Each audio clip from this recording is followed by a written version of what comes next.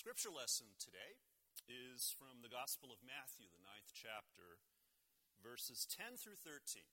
It's one of many stories in the Gospel where Jesus does what you're about to hear him do. And as he sat at dinner in the house, many tax collectors and sinners came and were sitting with him and his disciples. When the Pharisees saw this, they said to his disciples, "Why does your teacher eat with tax collectors and sinners?" But when he heard this, he said, "Those who are well have no need of a physician, but those who are sick. Go and learn what this means. I desire mercy, not sacrifice, for I have come to call not the righteous, but sinners." This is the word of the Lord. Thanks be to God. Let's pray. Holy God, we pray that you will grant us the eyes to see and the ears to hear, the hearts and minds to understand your word and your world today. For we pray in Jesus' name. Amen. Well, a number of years ago, there was a conference held in England on the topic of comparative religion. Looking at all the various religions of the world, especially the major world religions. And the topic came up at sort of a small colloquy, a small meeting, about what is it that makes each religion itself, what makes it unique. And then the question came up, of course, well, what makes Christianity unique among the world religions? And so these experts in comparative religion talked for a while, and they went through all the possibilities. They talked about the incarnation. Well, it turns out that a number of religions in this world have the idea in their own stories of God appearing in human form. Well, what about resurrection? Well, again, lots of other religions have this idea that there's a possibility of life after death. And so the conversation went on and on for a while, and it got heated at points. And then the well-known Christian writer C.S. Lewis entered the room, and he asked, "What's all this about?" And he was told that the question on the table is this: what is Christianity's unique contribution to the world's religions? And C.S. Lewis responded, "Oh, that's easy. It's grace." So the conferees talked some more, and then they all had to agree that the idea of grace, the idea of God's love coming to us freely as a gift without you or me deserving it in any way, that idea is not found in any of the other major world religions. What's more, it seems to go against every instinct we have as human beings, as people living in societies and cultures. I mean, almost from the time that our ancestors came down from the trees, we human beings have been trying to impress one god or another. We've made sacrifices, we've performed rituals, we've followed rules, we've said certain prayers, we've eaten certain foods, all in an effort to win divine favor for ourselves. But Christianity is different. Or at least it's supposed to be. Because it is a no-strings-attached religion. No strings attached. Now, did you ever wonder where that phrase came from, no strings attached? Doesn't mean we're not having strings play at the choir Sunday or anything like that. No strings attached. That phrase comes from the cloth-making industry, where they used to attach a piece of string to a section of fabric to clearly mark out that there was a flaw in the fabric. So, no strings attached eventually came to mean without a flaw. Well, the writer Annie Lamott tells about a time in her life when she was a deeply flawed human being with strings stuck all over her. And she was broke, she was bulimic, depressed, addicted to drugs. And she writes, "I could no longer imagine how God could love me." So out of desperation, she visited a priest. And she said to the priest, I am so messed up that I don't think God can love me. And the priest replied, but God has to love you. That's his job. Remember what Jesus says about what is the most important commandment in all of the Bible? It's to love God with all your mind and all your heart and all your strength, and to love your neighbors as yourself. Well, as has often been pointed out, part of the problem with all that love of God and of your neighbors is sometimes it's hard to love yourself. And depending on what you mean by that, loving yourself, I'd have to agree. Assuming you're not some sort of an utter narcissist where all of life is about loving yourself. Because loving yourself can be a big stumbling block to those of us who are well aware of our own flaws, or have had our flaws pointed out to us over and over again by other people in our lives, or even by the church. But the Christian understanding of grace gives us a fresh, new perspective because it's from God's point of view, not from our point of view. Sees us as we are, flaws and all, and yet it still accepts and loves us with no strings attached.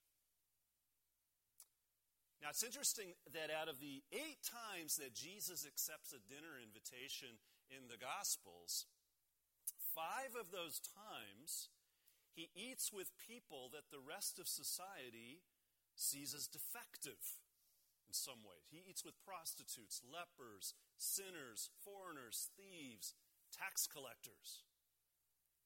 Now, of course, the self-appointed guardians of decency and decorum, the Pharisees, they're not very impressed with this.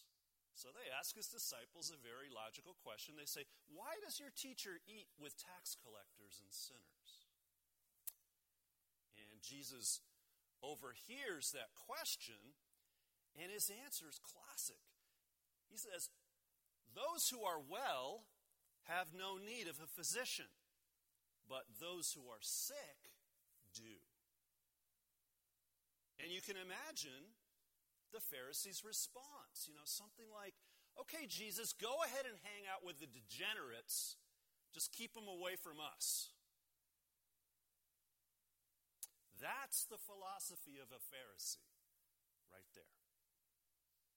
It wants to set up a safe, respectable, sacred space set apart from the pains and the bothers of this world. But in so doing, it leaves no space for grace. Because in the gospel, Jesus says point blank, I have come to call not the righteous, but sinners. Now, why does he say that? Doesn't he call everybody, whether you're righteous or a sinner, to follow him? Well, yes, of course he does. And no. Because the reality is this. Those who are aware of their own flaws or of their own sin, those are the kinds of folks who are most ready to hear and to receive and to respond to the good news of grace.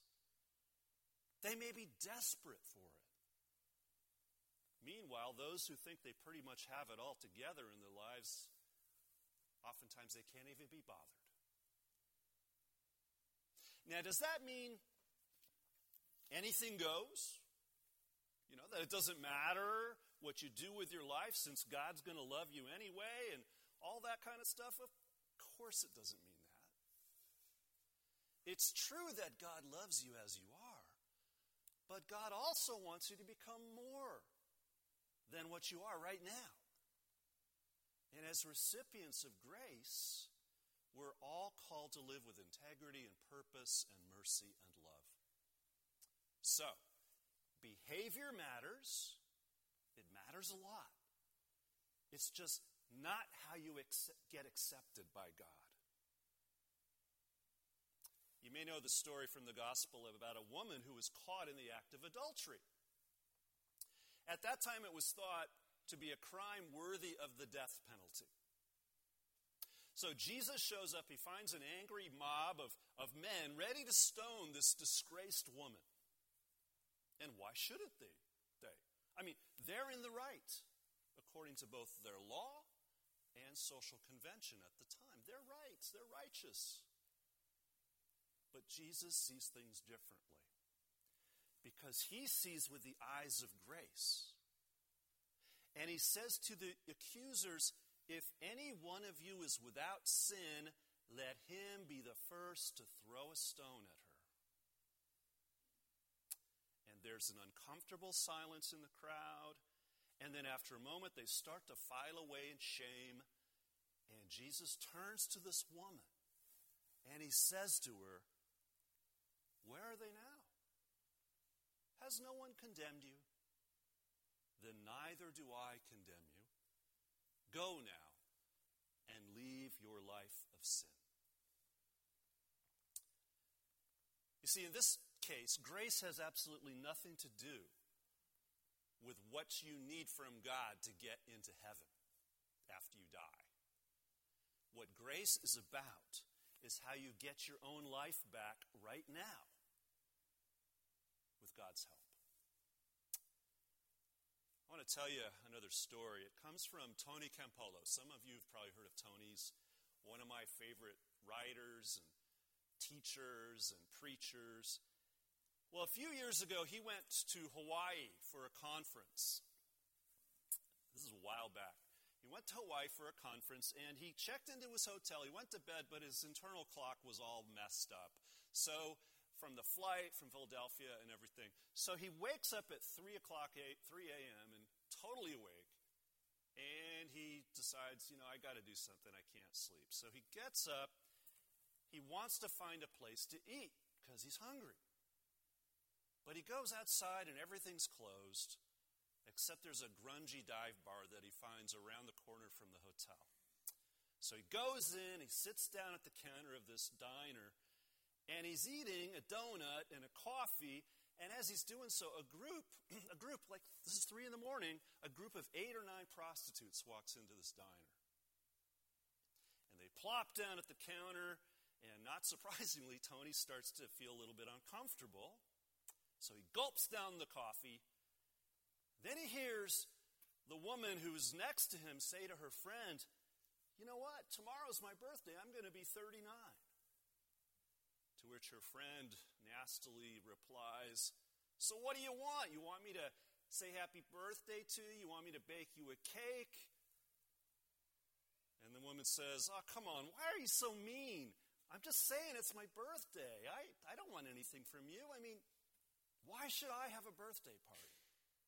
Never had a birthday party in my whole life. Why should I have one now? Well, when Tony heard it, he made a decision. And he sat and he waited until the women had left. And then he turns to the guy behind the counter. His name was Harry. He says, do they come in here every night? Harry says, yes. The one who was sitting right next to me, she comes in every night, right? Harry says, yes, that's Agnes. She's here every night. She's been coming in here for years. She's actually kind of nice. She's always trying to help other people. Why do you want to know? Well, she just said tomorrow's her birthday. So what do you think? You think we could maybe throw a little birthday party for her right here tomorrow in the diner? And a smile crept over Harry's face. And he says, that's great. Yeah, that's great. I like it. So they make their plans, and Tony says he'll be back at 2:30 the next morning with decorations. And the guy, Harry, says he'll go out and he'll let people know on the street, so to speak, that there's going to be this party, but keep it quiet. So Tony has all the decorations and a cardboard sign that says, Happy Birthday, Agnes, gets the diner looking great, and by 3:15 in the morning, it seemed like every hooker in Honolulu was in the diner. And at 3:30 on the dot, the door swings open, and in walks Agnes and her friends. Tony has everybody ready, and they all shout, "Happy birthday, Agnes!" And she's absolutely flabbergasted. So when the birthday cake comes out, she starts to sob and cry. And Harry, who's not used to seeing a prostitute cry, mumbles, "Blow out the candles, Agnes." So she pulls herself together. She blows out all the candles. Everybody cheers. And then Agnes looks down at the cake. And without taking her eyes off of it, she says softly, "Look, Harry, is it okay if I don't, what I want to ask, is it okay if I take and keep the cake for myself for a little while? Is it all right if we don't eat it all right away?" And Harry doesn't know what to say, so he shrugs. He says, "Sure, if that's what you want to do, keep the cake. Take it home if you want." And so Agnes picks up the cake, carries it high in front of her like it was the Holy Grail. She walks out of the diner. Everybody watches in stunned silence. And then the door closes behind her. They all start looking at Tony. And he gets up on a table. And you can imagine, if you know Tony Campolo, him doing this. He gets up on a table and he says, "What do you say we pray together?" And when he's finished praying, Harry leans over to him and says, "Hey, you never told me you were a preacher. What kind of church do you belong to anyway?" And in one of those moments where somehow the words just come out right, Tony answers him quietly, "I belong to a church that throws birthday parties for prostitutes at 3:30 in the morning." And Harry thinks for a moment, and then he says, "No, you don't. There's no church like that. If there was, I'd join up. Yeah, I'd join a church like that." Well, I tell the story because it's full of grace. The amazing gift of love and mercy that makes beauty out of ugly things. It's something Jesus talked about all the time. He described a world overflowing with God's grace, where the sun shines on people, whether they're good or bad, where birds gather seeds, neither plowing nor harvesting to earn them, where untended wildflowers burst into bloom on rocky hillsides. It's a fact of life that none of us is lovable all the time. But the gospel truth is this, that despite our flaws, God loves all of us, all of you, all the time. No strings attached. And the only proper response to such amazing grace is to live our lives in gratitude and to pass on that grace and that gratitude to others in Jesus' name.